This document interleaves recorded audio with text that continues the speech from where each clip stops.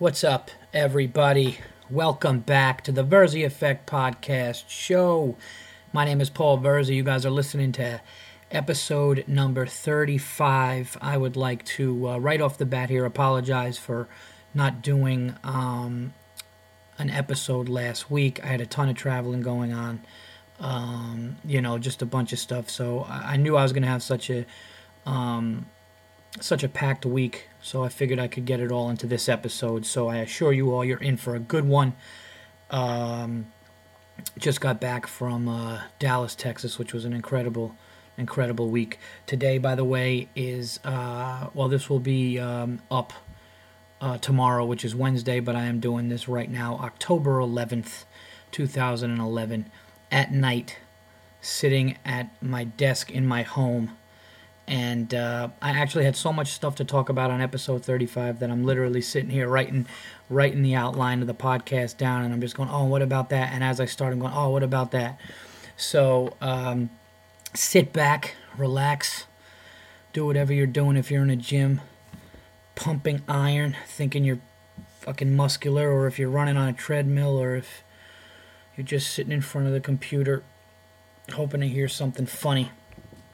Hopefully I could give it to you, but this should be a good one.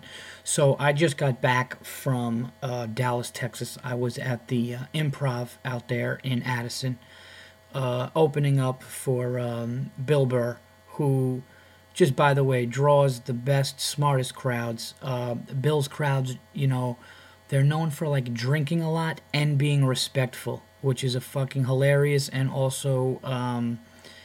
it's just a great combination, because you get people that want to have a good time, they're drinking, they want to laugh, but they let the comedians do what they do. So that's awesome. We were out there, every show sold out. We did 5 shows total, and then I got drunk and ended up going up on a late to like the last show Saturday, which we weren't even on, but that's a whole other story that I'll get to. But anyway, so we get to Dallas, and like I said, everything. I mean, the staff is great. One of the best clubs that I've been to in the country. I mean, it's right up there with the DC Improv and Hilarities in Cleveland and all these great clubs across the country. Highly recommend any comedian, if you could get into this room, get into the room. The staff, unbelievable. They treat you with the utmost respect. They make sure you need. I mean, it almost got annoying. This guy's like, you need anything? Can I get you anything? Oh, yeah, your dinner will be ready when you're off stage. Can I get? It's like every fucking 10 minutes they were just right there for you. Anything that you needed, treating you great. So it was awesome. Nothing but good things to say. You could walk from your hotel, which was awesome, by the way. You could walk right to the corner of the street, and you're in the comedy club. So you could leave your hotel 10 minutes before showtime, get there, walk in, there's a packed crowd, get ready to do your thing. It's awesome. Flat screen TV, couches in the green room. Absolutely the shit. So, the shows went great, busting out new material. And it's funny because I had to, when I was going there, Bill said to me, Burr, he was like, you got to fuck with these people about Romo. You're going to fuck with them about Romo, right? Now, part of me was like, Bill's got to be just fucking with me right here. Like, does Bill really want me to, like, I will, because he knows that I'll talk shit about anything, and I don't care, like, especially, like, about sports. I don't give a shit. But I'm like, all right, maybe he's fucking with me, Maybe he is, like, all right, watch, I'm going to, see if Verzi sabotages himself. Like, I go up there, there's, 300, whatever, just sold out Dallas lunatics drinking, and I'm up there just shitting on Romo. Bill's sitting in the back watching, just laughing. At the prank he just pulled on his buddy. Yeah, go shit on him. But then I'm like, no, let me see how this works out. So, Jesus, I just heard some kind of like slurp. You know when you finish a Coke or a drink, a soda, and it just makes a noise? Like I just heard that, and a car almost crash. That was fucking weird. Anyway, and by the way, if you guys hear like a fan or some kind of air, my MacBook is doing something, and it sounds like a plane taking off every once in a while. So that's what that is. But no, so I'm on, I'm up on stage the first night, and I'm feeling the crowd out. It's my first night there. When I perform in Dallas, Texas, when I perform in Texas, it's never in the Dallas area. It's always in either San Antonio, which I go to once a year, or and I've been to Houston, but I've never been to this area, of the state of Texas. So really nice too. Liked it, by the way. The weather was the shit. Everything was fucking great. So I'm on stage, and I'm just, I'm feeling them out, and I'm kind of just making fun of the food portions and the shit that they eat down there, because these people truly don't give a fuck. Like, it is so just anti-health, like, they don't give a shit about, like, they don't hike out there, they don't do anything. It's like football, beer, buckets of fucking nachos, like Mexican food. Like, these people just, this is this state is one of the biggest reasons why we are the fattest people in the fucking world, because, you could go there and just eat a fucking vat of, like, they fry everything. It's hilarious. So anyway, I'm on stage, and I just, like, I start to do well, and I'm just like, all right, guys, I got to talk about Tony Romo. The fucking place is going, like, they're like, half of the people like, oh, what's he going to say? The other half of people like, do it. And I basically just said, how frustrating is this guy for you people here in Dallas? Like, how frustrated are you? And we start going, and I just start talking shit, and these people fucking went from being, like, defensive about it to loving it. I think I said he could break his leg going to get his mail. And then after that, I said Tony Romo could fumble a titty and they're attached. And I think that's the one that really put them over the top. Like it just went, they started to go fucking nuts. And I literally, when I said Tony Romo could fumble a titty and they're attached, I realized, well, holy shit, like, that is funny, because this was something I thought of literally that night. So I start laughing on stage, and I'm just trashing him. And then I did the thing where I said, Tony Romo in a nutshell. Here's Tony Romo in a nutshell. And I told the crowd this. I said, I thought about this, and here's what I could say about the guy. He finally gets the date of his dreams. The girl of his dreams, to go on a date with him, and he finally gets it. Things are going great. And then right before he gets laid, which is going to happen, he just gets an uncontrollable nosebleed. The girl gets freaked out because blood is flowing everywhere, and she leaves, and he just has that stupid smirk on his face. And then I did an impression of him in the press conference with his Kangol hat and his head tilted to the side with that stupid smirk where he tries to act serious, but he almost looks like he's going to start hysterically laughing. And I got to be honest, the crowd ate it up. It was fucking great. Like, everyone's like, you got to do that. You got to do it. So, like, I basically did that all 5 shows, different versions of it, like, got into it different ways. But it was awesome. And then I even had a callback with the Tony Romo thing about fumbling something. So that was awesome, too. So it was fucking, dude, the crowds were great. I was doing new shit. When I got dirty, they came for the ride. When I stayed clean and were doing stuff about my son and my wife, it was just everything, man. Really, really awesome time. And then I got to tell you, man, you Bill Burr fans out there, I'll always talk about, Bill either on my podcast or, like, being friends or working with him, because he truly is one of my closest friends, and he's been great to me in my career. But I got to tell you, watching this guy work, holy shit, like, it was some next level shit. Like, one of the sets, I just sat there, I think I got a drink, my night was done, and I got a drink, and I just watched his last show, and I was just like, I was probably the best comedy I've ever seen in my life, man. And I'm talking, include all the legends in that. It was fucking remarkable. The examples, the analogies, the coming in and out of his set and doing what the fuck he did was just, it was great. So, it was just unbelievable week, of stand-up. Now, here's what we did other than the stand-up, which I don't even know. I think I only have to do, like, one other thing in Texas ever, because we did everything. The first day we woke up, we went to, because a guy that was hosting there that knows Bill, he's really close friends with Mark Cuban, and I guess he had just gotten into comedy not too long ago, so he was like the MC for the weekend for us, brings us, and he used to work for the Mavericks, so this guy brings us to the Dallas Mavericks practice facility, which is at the American Airlines Arena. So we basically go to the American Airlines Arena into the parking lot where the players come in for game night, right? and we go in. The trainer like meets us outside, shakes our hand. Hey, what's going on? Come in. We go into where they work out. We go into all of like the, we saw like all like the hot tubs where the trainer like, gives them, the medicine that they need, like all this shit. Then they got pool tables and leather seats. And Mark Cuban did this shit so unbelievable. They almost look like prima donnas, where you would think if they never won, you would be like, that's why these guys never won, because they're thinking about sitting on this leather fucking sofa that probably heats up and has a massager in it and a flat screen, instead of going out there and playing good against, Kobe and Odom and the Lakers. It's just, he did everything top notch. So they're showing us this. Then we even got to go downstairs into the practice court. Now, I play basketball. I talk about it sometimes on a podcast. I play basketball a lot. I did like a quick like pickup men's league. I go Monday nights to open gym sometime when I can. I always play basketball. I've always had like a jump shot. I've always played and love to run around and everything. So I'm on there. Man, I got to hit my shots here. Just because I'm just standing there like, this is where these guys work out. I got to hit my shots here. So my first shot I hit. And I'm fucking so fucking nuts about it that I'm like, so Burr takes out his video camera and, he's like, all right, Verzi, come on, man, first three. Let me get your first three. So I go to the corner, and like he's like, all right, here's Paul Verzi, Dallas Mavericks thing, and I make sure. It was so funny. Like, I took it so seriously. Like, I spread my fingers on the ball, and like I made sure my form was perfect. And NBA threes, like I'm used to playing on college courts or the court with the college three, and I hit it. And I'm like, did you get it? Did you get that? Like the first one, it was like such a fucking big deal to me. It was hilarious.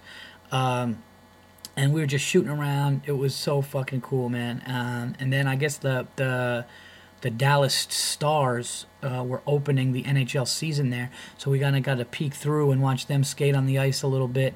And that was just, it was the shit, man. Like I was just like, for someone like me who, because being a comedian and stuff, being around people, I don't really get crazy about like starstruck. I mean, like guys like, some of my heroes, or like Michael Jordan, or like even when I saw Chris Rock at that Christmas party, I kind of got freaked out about it, but sports is my shit. So we do that, and we just have a great time. Then right after that, we leave American Airlines Arena and go to Cowboys Stadium, and we take a tour of that. We go into Jerry Jones's, where Jerry Jones watches the game with his sons. Saw that huge screen up there. We went up on all the different levels. They took us into the Dallas Cowboys cheerleader, the cheerleaders locker room, which was really silly because it was just so funny. It was just like people just standing there like looking around, and they had like all of the posters of the cheerleaders standing over these empty lockers. And then at one point it just kind of got silly, just standing in this empty thing with nothing in it but just pictures of girls. It was weird, hilarious. Like these dudes were making jokes, but then we go into the regular locker room, and all the current players, and then we came out where the players in Dallas come out to play. They walk through that bar to get there on Monday Night Football. All the shit we're doing everything. And I got to tell you, everybody was saying things like it's too big, it's too much. It's not. The only thing is that big screen is way too big, and it actually is distracting. It comes down too low, and you could see if you're sitting there and you want to watch the game on the field, you got this big fucking thing flash, and it's the size of like a 4-story building in Manhattan. It's like fucking 100. It's ridiculous. It's like 70 by 100 feet or something. It's just way too much. But it was just really cool. So we did that. We even got to go, this was pretty cool too. We drove where Kennedy got shot. They have like an X on the street where his car was with the first shot and then the second shot. And then they got the grassy knoll there. And then they got the building that Oswald was in and stuff. The, what do they call it? Whatever the fuck it is. The depository or some shit. I don't know. But all that stuff that we got to see, like all within like a few hours. So we did that, and just ate and then went back, and then we had the 2 shows to do, and then the next day what we did was we went to the Red River rivalry game, which is OU versus Texas. They do it every year at Cotton Bowl. I have never seen in my life almost 100,000 fucking screaming maniacs over a football game. You would have thought that their relatives at random were going to be dragged out in front of them and executed. And half the place didn't want it to happen, and the other place, like the person that they were going to execute, killed the other half of the stadium's people, so they wanted him killed. That's how fucking nuts it was. It was like half of the people lost their shit, and it was, half OU fans, half Texas fans, and it was nuts. Absolutely nuts. People screaming. This guy behind me was going like, yeah, come on, yeah, I'm sick to my stomach. And it was just, and they're just so used to it that he was just like, all right, we'll get him next year. And he just walked away. It was fucking hilarious. It was a great time. Bill and I were just looking at OU, and we looked over at each other because OU was just so much better, and we just go, oh my God, this is going to be a fucking bloodbath. It was like watching, seriously, it was like watching an NFL team play like, like DeVry University. Like, it was like every time OU blitzed, the Texas quarterback was on his back, and the ball either fumbled or he just like had to do everything he can to keep it cradled. It was like OU did everything they wanted to do, so it was a blowout. So in that sense, I guess it sucked, but just being there, seeing the whole stadium going nuts like that, when the people came out of the tunnel, each team came out of the tunnel, they were talking shit to each other. Oklahoma was looking at Texas like, well, we're going to beat you. You know it. Like, you felt that. It was just, yeah, man, it was awesome. So then after that game, and we even left that a little early because it got out of hand. It was like, by the third quarter, it was like 40-something to 3. And it just started to it was just getting ridiculous. So we ended up eating. And then we had 2 shows on Saturday night. Another thing they have there, we went to this place called Snuffers, which already sounds like the food that we got reminds me of the name. Apparently, the most famous and like in the state of Texas, which is enormous, the best bacon cheddar French fries that you can get. Like, they just give you this huge like casserole of like these like quality French fries with like this rich, unbelievable, just poured on liquid melted cheddar cheese and this fresh bacon. It looked like fresh, like breakfast bacon just sitting on it. And I think they said it was like 4,500 calories, and the 3 of us split it, and it was fucking unbelievable. It was, and I'm on a diet, like, and I'm doing well, and I just took a couple of bites, and I was like, I gotta just eat it. I gotta eat this shit. Like, it's like these people, if I put it this way, if I was in Texas, I would have diabetes. I would be the fattest. I would just become like this fat comic in Texas. Like, I would try to like either make that my shtick just so I could eat that shit all the time. Because it was, you don't care down there. You just don't care. Because, like, if you're like 350 down there, you're like, holy shit, dude, where does that guy work out? Like, that guy fucking does a lot. Like, it's just absolute animals. Beer guzzling animals. I was on stage and I swear to God, I told the crowd, I go, man, you guys take football to a level that I never seen. This one guy's like, it's my life. It's my life. And I'm just like, holy shit, man. This is bringing like the whole, Friday Night Lights or Varsity Blues. Tim McGraw in the back seat, drunk, kicking his son in the back of the seat while his son is driving, whatever that was. It really is. Oh man, it was hilarious. But so something that was really cool was I'm on stage, and I was doing all this stuff, dark stuff that came along with me and I started talking about. I had a line about Dirk Nowitzki. I was just talking about like, we need a white hero. I think athletes, we need a white hero. So someone's like, Dirk, or then all of a sudden it started to get continued. We got Dirk, and I go, I don't count Dirk. Okay, Dirk doesn't qualify. He's gigantic and German. Like, I don't claim Dirk. I want somebody like me. Okay, I want to look at like this fucking, 5'8" dude who's kind of athletic, but just, fucking, just always gets sidetracked. Guy named Vinny that everybody can relate to, just is fucking awesome. You know what I mean? Like, that's what I want. So we're talking about that. I mean, I'm talking about that. The crowd's with me the whole time. And Mark Cuban is in the crowd, and it was like one of my best sets I was fucking killing, which was awesome.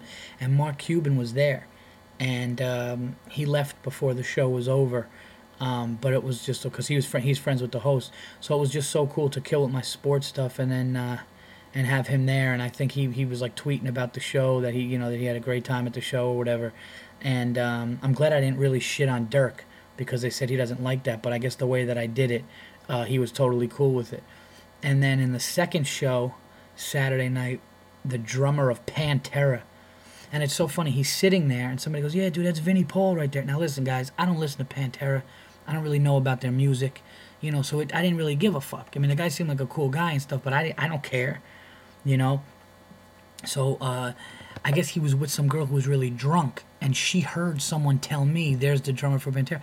So she's like in her drunk, like glazed over look in her face. She goes, "Come on, it's okay, you could come," and like just making me feel like this asshole who's standing there and wants to meet him.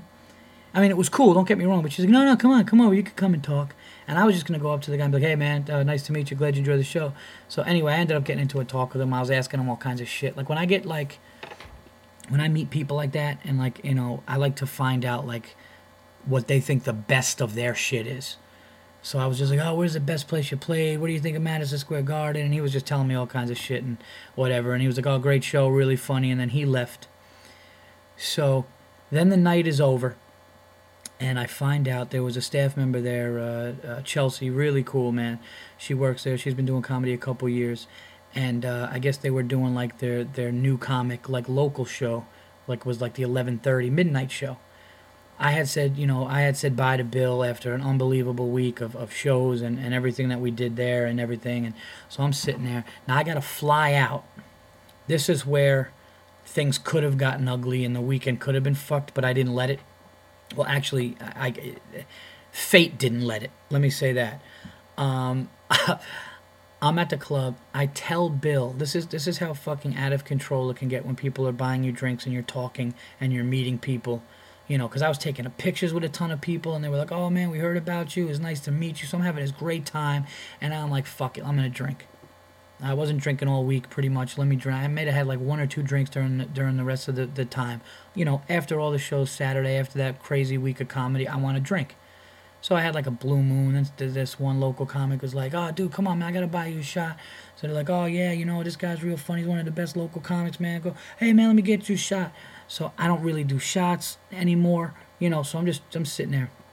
I'm talking to people, and all of a sudden these new comedians go up. There's probably about 50 in the crowd. And it's like, my whole time is I've come down, and all of a sudden I'm drinking, and I go, "Who books this show?" With that fucking, "Oh, so-and-so. You mind if I close it?" "I want to close it. I know my night's over." "Is it cool?" So they're like, "Yeah, but just do 10. So I go on stage, and I was drunk. And it was probably like, I haven't been drunk on stage, but I wasn't like ridiculous drunk. And I put my beer down on the stool, another thing I never do. It was so funny. It was almost like I was off the clock, and now I was just going to go into like a boxing ring and just kind of dance around for a little bit, or like show, like I don't know what I was doing, but the drinking was like, "Yeah, get up again." So now I got all these local comics who watched me like, do really well in front of sold out crowds and, opening for Burr. And now they're all there, and I'm up there, and I'm drinking, and I'm like, up there. And I just started, I opened with the same stuff. I did well. I ended up getting them really good, and it was a good time. But afterwards, I was like, what the fuck am I doing? But another cool thing is Del Harris, the ex-coach of the Lakers and the assistant coach of the Mavericks and everything. You guys, if you know sports, you know who Del Harris is. He was in the crowd because his son is a new comic. So I thought that was cool. So he stayed and he watched, and I ended up talking to him and his son, and we had like this great talk. And I was asking, I was like, "You got to tell me, man, who's the best? Is Michael the best?" And he was just telling me that, Jordan's the best, but how close Kobe is. And he was just saying like the difference between like greatness is so slim when it comes to the best in that game and stuff. And it was just this fucking great time.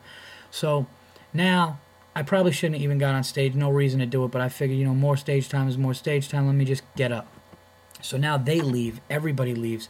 Now I'm just hanging and talking with a couple of comedians and staff, and they keep buying me shots. One thing I don't know if I mentioned in the story, I needed to be on an airplane at 6 a.m. It's 2:30 in the morning, and I'm drinking, doing shots, and I got a car service coming. So I told myself at like midnight, I'll just wait, go on the plane and sleep. Go back to my hotel, pissed drunk. Luckily, these comedians waited to see if I was going to be stranded. Come to find out, the shuttle that went to take me to the airport got to my hotel at 3:40, and I wasn't there. So these comedians, man, cool. Shout out to comedian Paul Voorhees, who's really funny and nice kid. They dropped me off at the airport. He and his cousin dropped me off at the airport, I think at 5 a.m. for a 6:15 flight, drunk. I wasn't like staggering and falling over and gonna just, but partied hard. It was kind of like I left a casino in Vegas at like 4:30 after playing, craps of blackjack, drinking so I go there, I get my ticket, sleep on the plane. I was probably just a snoring mess on the plane. They had to like wake me up when that flight was over. Then I had to stop in Atlanta, schlep my ass through another airport, get on another fucking airplane. Just slept through that. But they bumped me to like business class on that one, so I had this big leather seat to myself. And then I just got off the plane feeling miserable. And I just had that guilt of like, now I'm going to see my wife and my son. I did nothing wrong, but you get that anxious. Like, I was so anxious and just out of it and down about just not sleeping and drinking after having this great weekend that I was like, you ever just want to just start weeping? Like, I could have just went in a fetal position and cried and said, I just can't take it anymore. And I don't even know why. I don't even know why I would even think about doing something like that. But it was just like so fucking, it was just that hangover misery. And like, I didn't eat, so it was just sitting in my stomach. I was a mess. So, I got home. I slept through the 1 o'clock games, which I said I was going to watch. I slept through the 4 o'clock games. Then I thought, I'll be up for Monday Night Football. After halftime, I was alcohol. I ended up sleeping for like 17, 18 hours, which I needed. And I felt great. Then I felt great after the Sunday night game. Then I felt great on Monday. So, that's pretty much it, man. That was the Dallas trip. Great shows, sold out, had a blast doing the new stuff, working and watching Bill. Going to these games. Thank you to Brian who took us to the Mavs thing and everything. If you're listening to this, dude, you're the shit. It's so funny too because as I was pretty much leaving, or he was leaving, I found out that he was Greek. This guy Brian who hosted, and I was like, "Oh, you're Greek!" Like almost like that made me like him even more, which is so silly. But no, the just everything. From the crowds to the staff to the room to the owner, they want me to go back in the room, and they said some really nice things about me and stuff. So it was just a home run. New Dallas Stadium is not overdone. Go to it if you can because it's great. It's just that huge screen. Could have been smaller, but that place was awesome. Where the Mavericks play is awesome. So the whole thing, man. Dallas, the food. Oh my God, go to this place, Snuffers. Just give yourself a one-day pass to eat the shittiest food in the world. And go to this place in Dallas called Snuffers and get their cheddar bacon french fries. And thank me when you're done, because that's what you will do. You go, holy shit. And here's the funniest thing. We went there the first night after the show, and all I said to those guys in the green room, I go, you guys want to go to a diner and get coffee? And they're like, yeah, why not? So I think I'm going to get like French toast, or not French toast, like an English muffin and a coffee. And I end up fucking eating probably 1,700 calories of these fries. But that was my trip, everybody, to Dallas. It was awesome. And while I was there, I got news from my manager that I was going to be doing another TV taping. I will talk about that soon, but I'm going to be doing something. I'm going to be doing something here for TV soon. Again, fucking finally, been waiting for another credit. So I got some things in the works, and then another thing too. So man, I'm working fucking hard. And I'll tell you one thing, I'm not drinking unless I'm with people that will be like, dude, you can't get on a plane. Like, I literally said I'm going to say bye to everybody after my second set Saturday so I could go home and sleep for 6 hours and get on a plane. And then all those people that I said bye to left. And then I'm at the bar doing shots with like local comedians having a blast. Living like a fucking rock star, and I got my wife and son picking me up from the airport in like 8 hours. So that was the one thing that I would have changed. But you know what? I was telling Bill that too. I'm like, man, I shouldn't. He goes, you know what, dude, fuck it. When do you do it? You don't do it often, so fuck it. So, the voice of reasons of friends, I guess. No, it was cool, man. And but Del Harris was cool. The guy from Pantera was cool. And go out and support that club. Go out and support the club because the owner, Jeff Sewell, the manager, one of the coolest fucking managers in a comedy club that I've ever met in my life. The guy is just a character, and they treat you great. So that was my trip, and I obviously did not go to any movies, so there will not be a movie section on episode 35. I thought you guys would like to hear everything that happened in Dallas. I hope that was awesome for you to listen to. It was awesome to do, and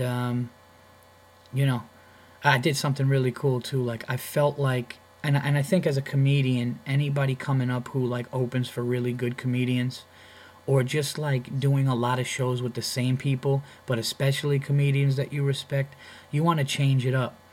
So I was doing this thing. I don't want to do the bit here on the podcast, but I was doing this thing about how like I'm afraid to have a daughter, and there's certain things that can happen that can get burned in your brain if you have a daughter that you never forget or that are unforgiving, and it kind of can get dirty and a little sexual and stuff. But I was talking about it in the car with Brian and Bill as we were driving around like past the Kennedy thing and going to the stadium and the arena and all that, and I said something.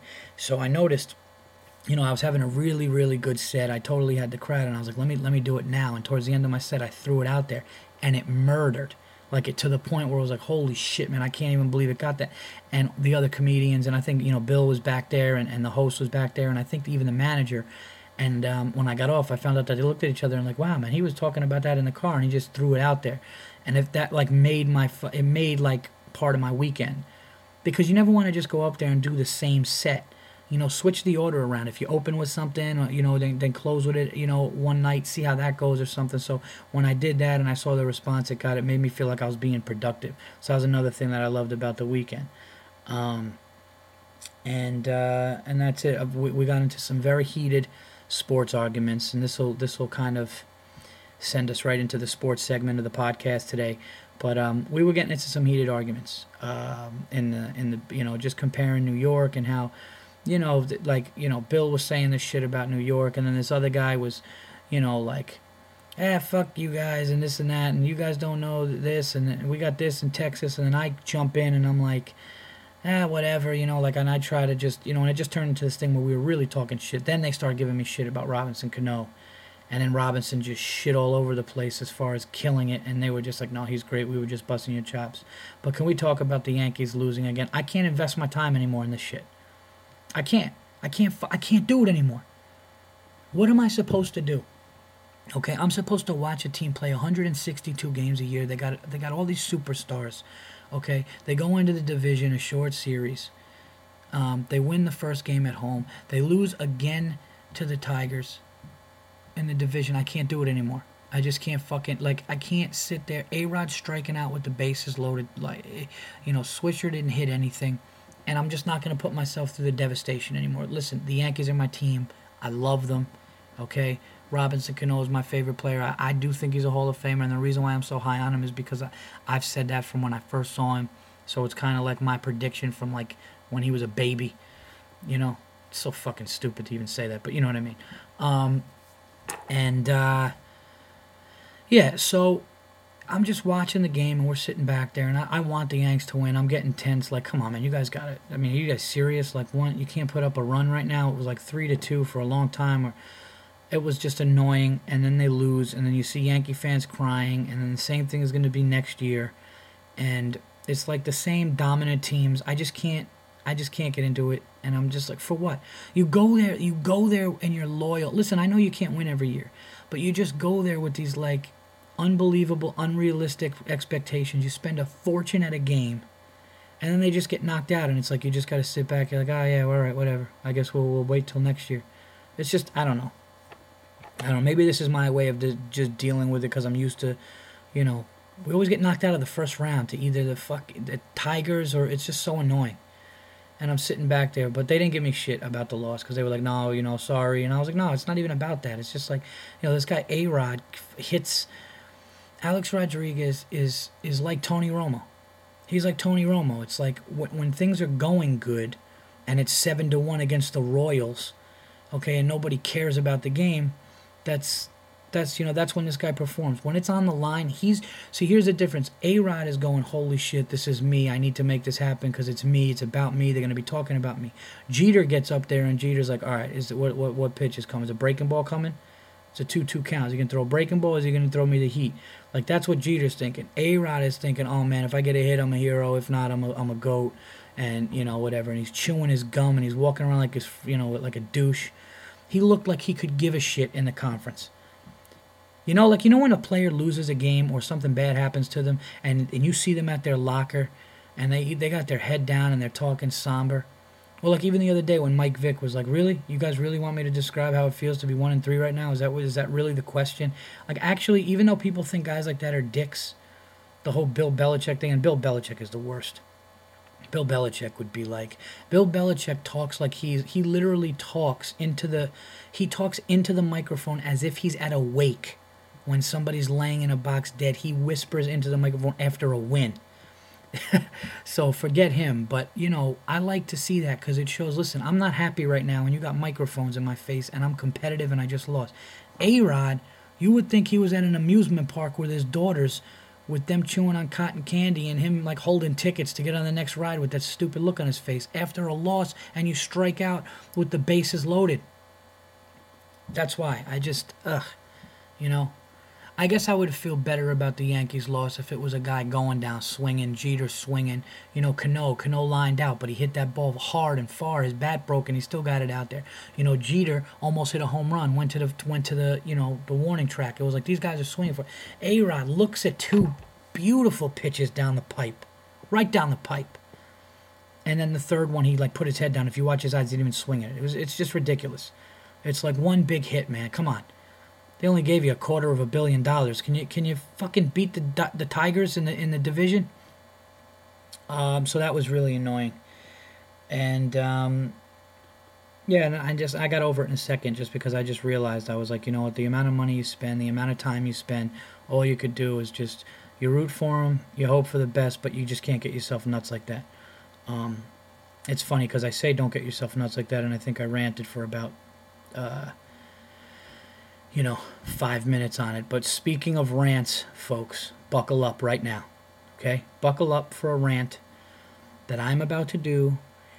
I'm not even doing this to be funny, but I actually did this rant to a couple of people, and they were like, dude, you have to do this. Like, you actually have to do this on stage because it's fucking hilarious, and I think it was really funny, and you should do it. And I heard that from a lot of people, but I'm not doing this to be funny. I'm doing this because it needs to be out there and more people need to be talking about this. And the rant that I'm talking about right now, guys, is a Steve Bartman documentary that I saw called Catching Hell on ESPN, 30 for 30, okay?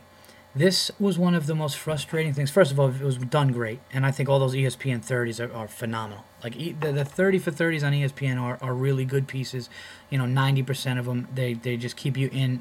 They're awesome, and this one was no exception. I thought that everything they did, they took you through it. They even incorporated the Buckner thing, which I think is so fucked up that what happened to that guy too and his kids and stuff. But that one it was a little different because that one actually happened on the field. The Steve Bartman fucking game where this foul ball goes there. It's like, are these fucking people that dumb that a kid is sitting there listening to headphones? He's at a game. He doesn't know if that ball is in play. The ball is coming there, all right? And fine, maybe if everybody in the section goes, nobody touch it. Nobody touch it because this is important. No, they didn't do that. There was about 6 or 7 limbs sticking out there, and because it happens to hit this asshole's hand, okay, and Moises Alou carries on like a little fucking girl. And then and all of a sudden they start yelling about him, and as the game's going on, they're like blaming him. And then they had the nerve to say, this is where I started to lose it. They had the nerve to say, right after that play, you could tell the momentum and the air came out of the building. And then you hear fucking Eric Carroll saying that when he was on first base, everything changed, and these people in the stands saying everything changed. And right there, I was just like, why the fuck did that happen? You have momentum, you're winning. Even if you lose this game, there's a game 7. But because of one thing in the stands, you want to know why it happened? You want to know why it happened, you dumb, weak Cubs fans? Here's why. Because you guys are so used to being fucking perennial losers, and all you do is fail, that when one thing happens, you're so weak-minded as fans and an organization who hasn't won in 100 years that you let any little thing creep into your head. Instead of staying strong, clapping, and saying, let the next guy get out, you probably freaked the players out by your awkwardness because you suck so bad and know impending doom is coming, okay? That you fucking get all quiet and it makes everybody weird, and it makes people start screaming at this kid, saying shit. Steve Bartman should have said, fuck you, I'm at a game, okay, I'm sitting there, a ball is coming to me, I'm a lifelong fucking Cubs fan. I put my hand out there, okay, along with 6 other people, because but it happens to hit my hand. Okay, you guys are giving me shit for it. Fuck you. Stop being weak-minded. If you guys were a good organization and a good fan base, you would have rallied again and you would have fucking won that game or came back and won Game 7. But since you need a fucking scapegoat, okay, since you need something like that, you fucking blamed it on me because of shitty fucking players on the field who don't have the fucking heart and probably would have fucking lost in the next round anyways. Would have lost in the fucking next round anyways. It's so fucking stupid. I swear to God, he should have been like, yeah, I fucking do. Oh, you people are going to come to my house? You people are going to come to my house and give me death threats? Yeah? Yeah, come on my property. I'll saw you in half with my fucking shotgun. Yeah, I did it. You know what? Fuck you. I did it on purpose because I'm going to go across town. Go White Sox. I did it on purpose. Come fucking near me. I'll kill you. That's what I would have said. I would have fucking had a press conference. I was Steve Bartman and said, hey, listen, dumb Cubs fans, it was a mistake. If you want to threaten me and give me death threats, come to my house. I live at 123. Go fuck your mother. I'll shoot you all in the face. That's what he should have done. He should have been defiant and had balls. Instead, he's in the paper going, I'm truly sorry. And then he fucking disappears like Bobby Fischer over stupid Cubs fans who are all fat and greasy anyway. It's ridiculous. It's the stupidest fucking thing I've ever heard. I seriously cannot believe. I cannot believe that this kid, it had to like run, be like away from his family or like change his identity in that because he's sitting at a ball game and he happens to reach out along with a bunch of other fat drunk Cubs fans. It's the stupidest thing in the world. Anybody in that situation who got mad at that kid should be ashamed of themselves. Okay? Ashamed of themselves. That team should have came right back, struck the guy out. They never talk about that. So that one incident did it. Not the shitty pitches after that. Not the way the crowd got shitty and probably made everybody feel freaked out and eerie because they all were waiting for fucking doom because that's all they know. Alright? None of that comes into place. No. They shit on this guy, okay, who is just sitting there minding his business, not even being rowdy.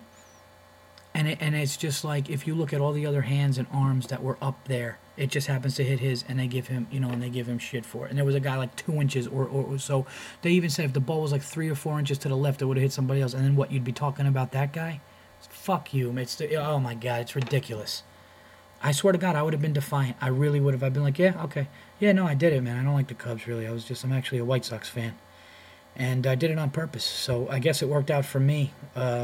And suck it, you guys who just keep failing.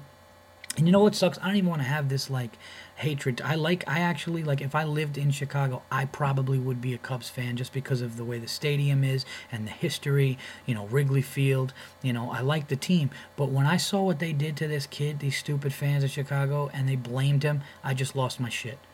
I literally put myself in the situation. I was like, come to my house and give me death. Let me see you near my... I beg you, step on my property. Because of that game. You come near me because of that stupid shit. It's fucking on.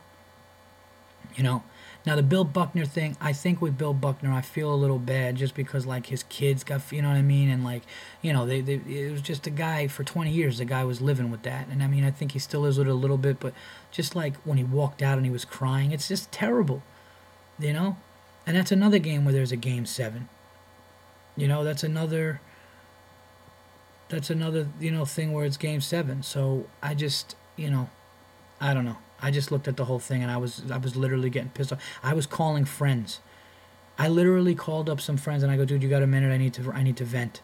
And they thought I was gonna talk about my wife, and or just something going on in my life, Like, I was like, dude, can I vent? They were probably just like, yeah, all right, which comedy club does he want to get booked in that he's not getting booked in, or just something. And I was like, I got to tell you, I think the first things out of my mouth were, I got to tell you something right now. If I was Steve Bartman, I would have got defiant and I would have just lost my shit. I want Steve Bartman to come on my podcast so bad. If anybody listening to this has any way, and I doubt it because I think if ESPN can't get him, I don't think me or any of my fucking 19 listeners can, but I would love to sit down to that guy and go, dude, here's where you went wrong. You know? And it just shows, and it even bothers me more because he is probably a good guy. I'm not saying that I'm not a good guy for wanting to do what I thought he should do, but he was such a good guy that he said I'm sorry because he knew that he upset people. Instead of being like, are you out of your mind? Oh my God, I would have went gun shopping if I was that guy. I would have bought a bottle of Johnny Walker and a gun, and I would have just paced and stared out my window, hoping to see somebody in a Cubs uniform come up to my house, like, ready to do something. Ridiculous. All right, that's the Bartman rant, and thank you for letting me get that off. I feel much better. I'm glad that I got that out there to you guys. I don't even know what else to say other than when I saw him covering his face and doing all this and people trying to hurt him, I just lost it. I just absolutely lost it, man. It's crazy. It's fucking crazy. I mean, that's just whatever. So, I guess that'll be sports. Really nothing going on in football other than the Jets are imploding. And if Tony Romo doesn't pull a Tony Romo, the Jets would be 1-4 right now. And the Eagles have totally imploded. They're done. What else? Yeah, I don't know. Giants, 3-2, should have beat Seattle. But things are still going, things are still going good. Aaron Rodgers, I'm loving my picks right now. Patriots, Packers for the Super Bowl. I know the Patriots defense isn't that good. Aaron Rodgers and the Packers, they look like they could take a punch and then just come back and throw fucking 50 up on you. So that was my pick for the Super Bowl. I think they're going to beat the Patriots in the Super Bowl, and I'm sticking with that. And then I guess the last thing in sports is the NBA is going to miss the first 2 weeks, which sucks, but hopefully this makes some of these greedy bastards realize how much money they're going to lose, and we could start watching a little bit of NBA. That's it. Unacceptable for the week is going to be anybody who truly, truly threatened Steve Bartman and or his family, really freaked out and started throwing beers at him at the game, and totally turned him into public enemy number one in Chicago. Anybody who did that, shame on you. You are a moron, okay? And it just goes to show that even though this country has the greatest people in the world, there are still people who should be beaten or exterminated from it. And you stupid bastards. Now listen, if that happened at Yankee Stadium and some guy did it, I'd be like, oh man, that guy made a mistake. Shit, what a dick. That's different. I'm not talking about that. What I'm talking about is people finding out where he lives and doing all that stuff and making the kid go into hiding. Completely unacceptable. And there was that one guy on the documentary who was like trying to like hurt him, wanted to do something. And it was just like, it was just so stupid. I mean, I actually got pleasure right now thinking about that guy with like a black eye spitting out teeth because Steve Bartman waited for him at home and smacked him in the face with a bat. Completely unacceptable. And the funny thing is I can't even yell on this podcast because my wife and son are upstairs sleeping. And that rant would have been me, like picture that rant I just did, but yelling. Oh my God. It's just so stupid.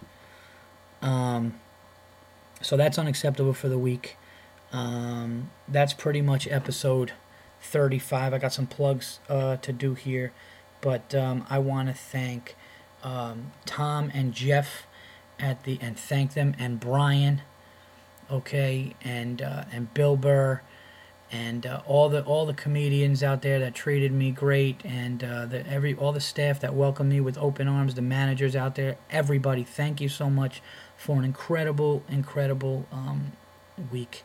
I want to thank my managers who were home in New York working hard for me, get me another TV thing, here, and it was just great.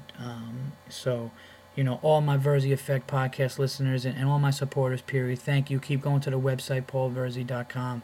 Keep checking this out. Keep downloading it, and I appreciate everything, and I appreciate all you guys, man. Because as corny and stupid as it sounds, there is no Verzi Effect, and there is no even getting on stage for comedians without you guys. So appreciate it greatly, and I'm glad you guys are along for the ride with me as one of my supporters, man. Let's try to make this damn thing happen. Coming up this weekend, I will be performing Friday and Saturday, headlining at Joker's Wild Comedy Club in New Haven, Connecticut. Always have a good time there. They always bring out a crazy crowd, so that should be cool. What else? And the end of the month, I think, what do we got? Well, I know that I'm going to be at Stand Up New York on October 30th, and then in between there I'll probably just be running around the city doing spots. So check out my website, paulverzi.com. That's VIRZI. Until episode 36, I'll check you guys out. Also, I do have some special guest comedians that are going to be coming up as guests soon, now that I'm back, and I could be local until mid next month. All right, so take care, everybody, and I will talk to you soon. I am out.